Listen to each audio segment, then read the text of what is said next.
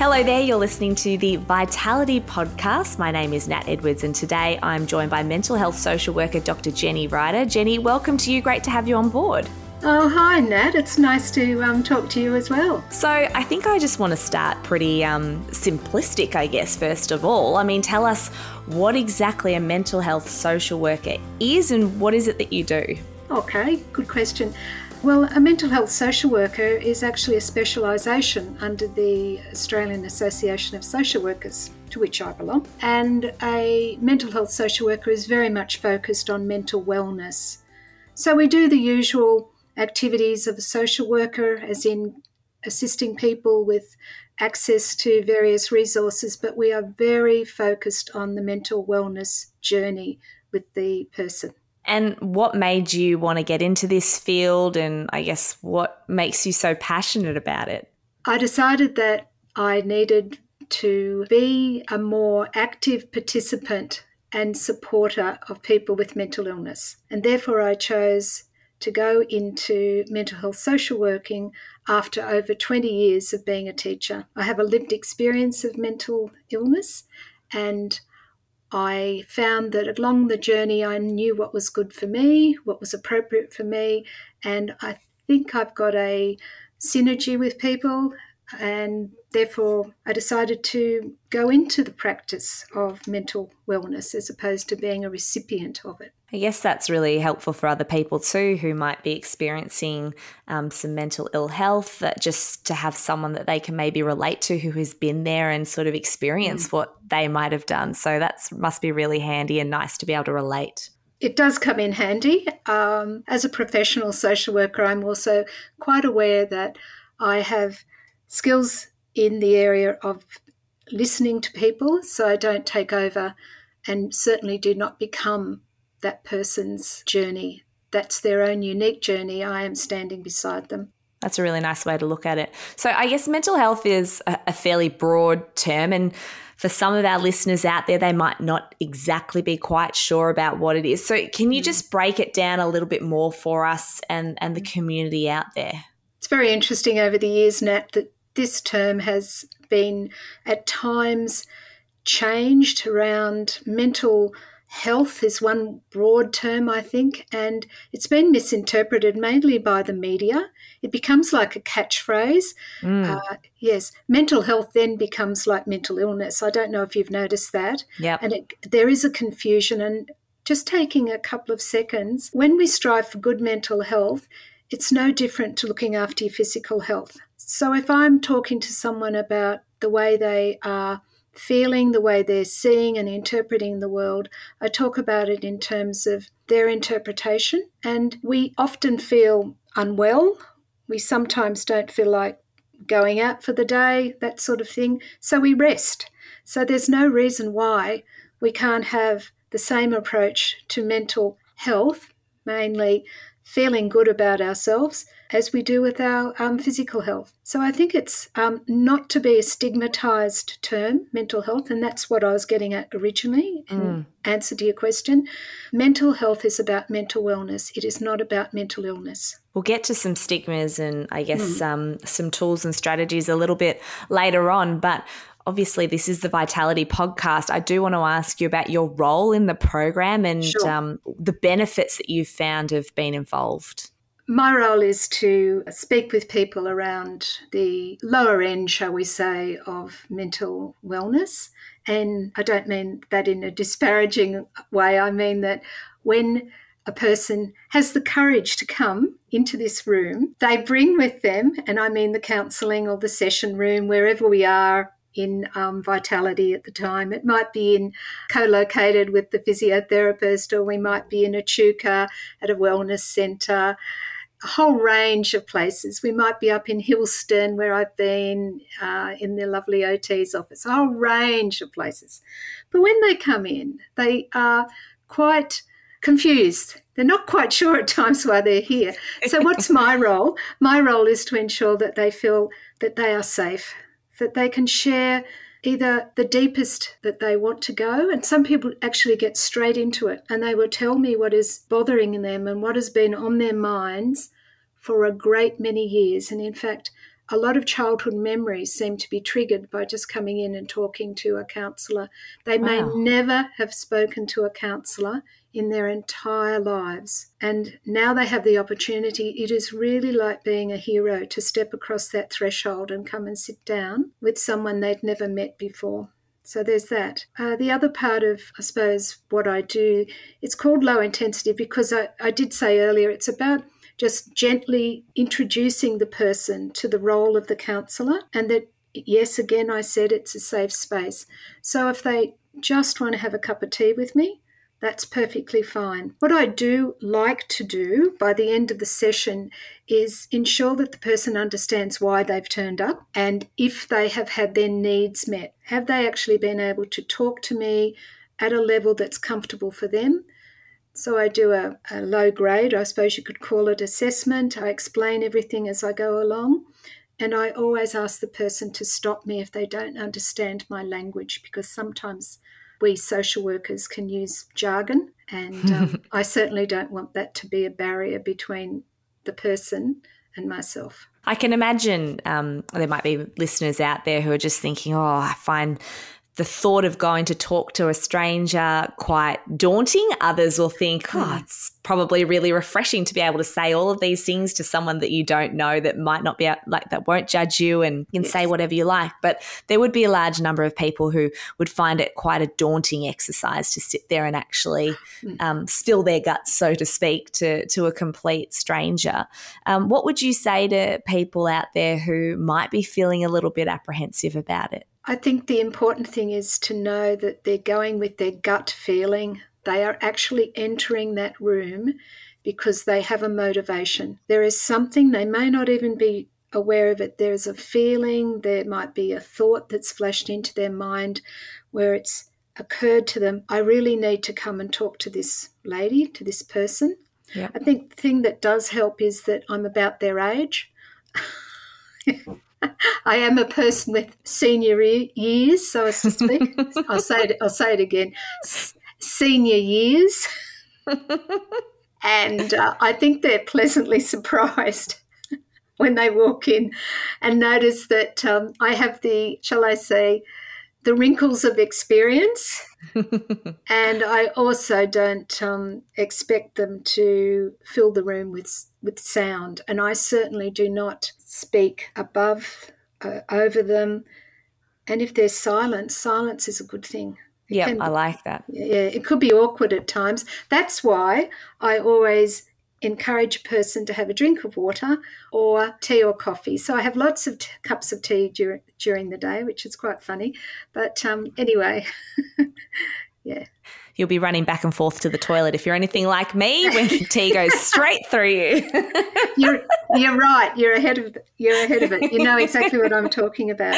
I do indeed. I guess we've changed a lot in the last sort of 5 to 10 years when it does come to the mental health space. And I think as a society, being able to talk about it more, embrace the fact that we actually need to maintain wellness in this space. There is still a lot of work to do, because there does seem to still be a stigma associated with it, and we're trying to break those down. But is that still a barrier, do you feel?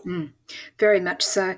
In my previous life as a teacher, I was very much aware of cultural diversity, and you see that even in the most homogeneous or a group of people that might all look the same age, might do the same things, but when you start to ask them just those subtle, gentle questions about what do you enjoy doing, what keeps you healthy, and then you notice that they are isolated. So they could be in a large city, or they could be in a small country town, but they don't mix. They don't want to go out of their comfort zone. So that's one of the things that I try to encourage in the session is this is okay. If you want to speak to me about anything, that's fine. And some people actually need to be debriefed or have that support around institutions. You would be surprised how many people still have what are known as memory traces of where Auntie Olive went all those years ago and never came back. And this generation, so the 60-plus generation, I would say, They know that maybe mum went away for a few months Yeah. and dad said we couldn't visit her, or Yep. we don't know where Uncle Johnny is anymore. He just disappeared. This loss and detachment from community and family members is something which lives on in the person from being a young person, a child, right through to when they're sitting there talking to me, and people will cry. They will cry, and the grief that they can explore with me, a total stranger, is something they've probably never felt safe to do ever, forever. I guess too, that sort of that generation, as well as maybe they grew up in an environment where it wasn't necessarily okay to talk about your emotions, and that it was, just cry on the inside, but, don't show it. You got to have this tough exterior, especially in sort of more rural communities, that sort of outer toughness. Is that something that you sort of see a lot? And that would be hard to break down. I do see that. I do indeed. Interestingly, Nat, the people who seem to come out of their shell, I suppose, in a faster manner is the male, the gentleman. They will come in and they will talk a little bit slowly to start with, but then once they've established, and I always have a joke, I am not going to pull your fingernails out. They're quite happy. They're quite happy. Oh, good. Okay, so you're not one of those shrinks, or you're not. So I spend a good part of the first 10 minutes allaying their fears that I am not a doctor of, psychiatry. I'm a doctor of education. So that's good.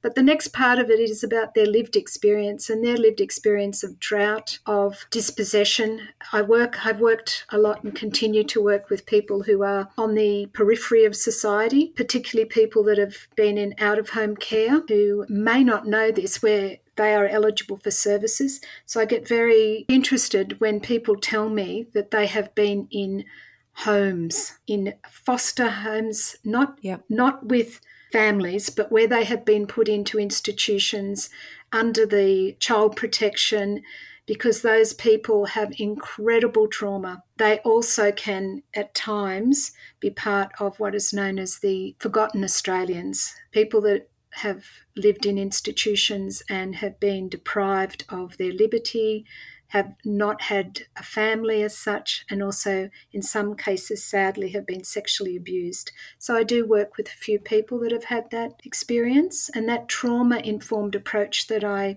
bring to it, I believe, actually can draw from the person a lot more. But there's also a balance, because that session that I do with Vitality is not counselling. We might call it a counselling room because it's quiet, nobody can hear what we're talking about, but it is very much low intensity, low acuity discussions. It's interesting that you mentioned that a lot of the time you see men and they're just happy to talk and sort of let it all out, because I would have thought that maybe sometimes it's the opposite. But is there, and that's a generalization, but is there a difference in the way that men and women approach things in that age group? What I notice is the women can talk about the connections they have with other women. We could call it the sisterhood, maybe the modern equivalent. Or they can talk about the fact they don't have connections. So they're able to express connection and disconnection. Yep. Men skirt around it. Men would say, oh, yeah, I've got a few mates and I see a few blokes down the pub. But there's not that connectedness that you can find with women. And the other thing, of course, is, and you've already noticed it, I can do a lot of talking. So I've got to be very careful that I do not, like some people I know, and I'm going to have to say some ladies I know, dominate the conversation. I tend not to use body language where I might stare at the person, or, I obviously would not do that, but I certainly use a whole lot of techniques where I don't put them on the spot. So if a man says, yeah, he's got a few mates down at the pub and they look after each other, that's fine. A bit further down the track, I might say, oh, so how have you found Vitality? Oh, and he might say, well, there's some blokes here I've met I never thought I'd even talk to. Never even knew they existed in town. So it's been quite a positive, empowering experience. And I know, particularly with the group, and I'll mention names, over in Echuca, that there are people there that have set up their own groups, support groups for each other. Oh, that's so lovely. And that is one of the great things about the program. And when I've spoken to other participants, that's one of the things that they speak about, is that they still catch up for little coffees or walks together. And that's outside of the Vitality program. So it is bringing communities and people together. Connection is obviously a great thing when it comes to maintaining your mental wellness. And I think as humans, we thrive on that connection. But what are some other good strategies when it comes to trying to maintain your mental wellness? Oh, definitely exercise. One of the observations that I've made about people's capacity to see the brighter side of life and to also laugh is the exercise and the cognitive components of vitality and even the dietitians, I should say, advice. This generation, and I'm going to say my generation of the 60s plus, we've seen amazing changes. It's been a revolution in so many ways, in lifestyle, in contraception, in learning, being able to, if you were in that generation, to go to university for that short period of time when it was free. There's been so much available for us. And now they're feisty. This group wants to keep going. And it's wonderful for me to see people who are slightly older than me, and they're out there and they're exercising and they're talking about protein. Those people invariably have the better mental health outlook than a person who sadly may have had a condition. It could be a physical condition. And these things happen, and it's really, it's just unfortunate that some people have medical conditions which get in the way, particularly chronic pain gets in the way of their capacity to enjoy exercising and doing different exercises. And that, again, is the beauty of the Vitality program, because the other practitioners are assisting people, the physio, the OT, the cognitive specialist. They're assisting those people to see outside, shall we say, the box of exercise. It has to be, someone's got to be pumping iron or, running around the block. That ain't us. That's not us.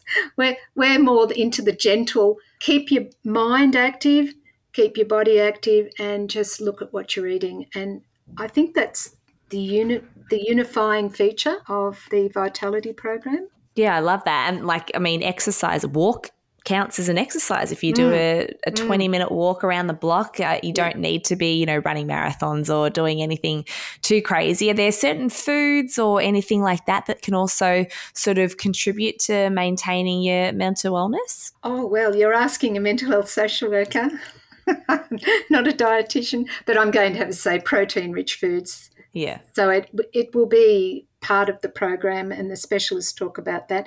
But what we've already recognised is that people are onto it. They talk about the sorts of the fish that they eat. They talk about the whole grains. They talk about getting the calcium. One of the things that I'm very keen on is vitamin D. This is not outside my scope of practice. I think getting vitamin D through sunshine, but our specialists in the Vitality program will also talk about sometimes people need to go back to the doctor and seek supplements or to their other alternative practitioners. So it's holistic. Yeah, and that's the best thing about this program, because it targets a number of different things, and it's a holistic approach that, everyone can try and implement something and things that speak to them. But if there is someone out there who's listening to this podcast and they want to get some support because maybe things aren't feeling as good for them in the mental wellness space, where do they start, and what advice would you give them to, taking that first step, which is often the hardest step, to kind of put your hand up and say, I might need a bit of help here? I think going to your GP. I think the GP is the central part of the story of how a person, first of all, identifies with him or her, the specialist in general practice, what it is that is bothering the person. And GPs also have the capacity to develop mental health treatment plans with the person, and that's a Medicare-funded process. So that's something they can talk to the doctor about. There are also other programs in the area in which Vitality operates, and there are programs, for instance, that Murrumbidgee Health organise.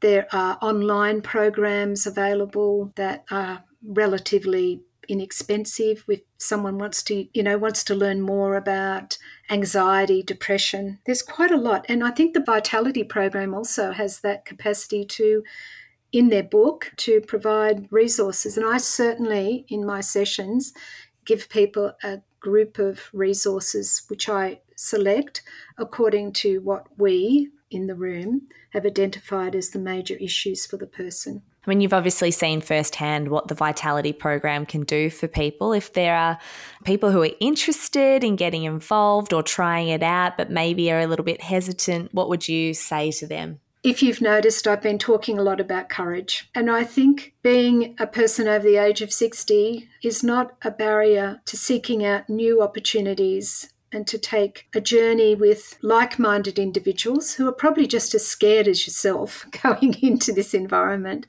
But I'd say do it. You're not going to lose anything from going to a session or two. If it's not for you, well, talk to the coordinator and explain why it's not quite for you. It might not be what you're looking for now. All the feedback that people give us, the participants give us, is like gold.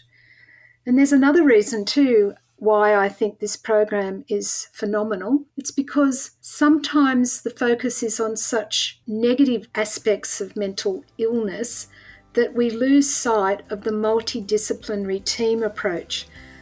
And I have made a commitment in my mental health social work that I want to be part of this team. And I don't think people can be truly comfortable unless they've got other people around them. So that goes for practitioners, but it also goes for the individual who's seeking a better way of living their lives. That's really great advice, and I think people are very lucky to have you on their team. Thank you, Jenny, so much for joining us on the Vitality podcast.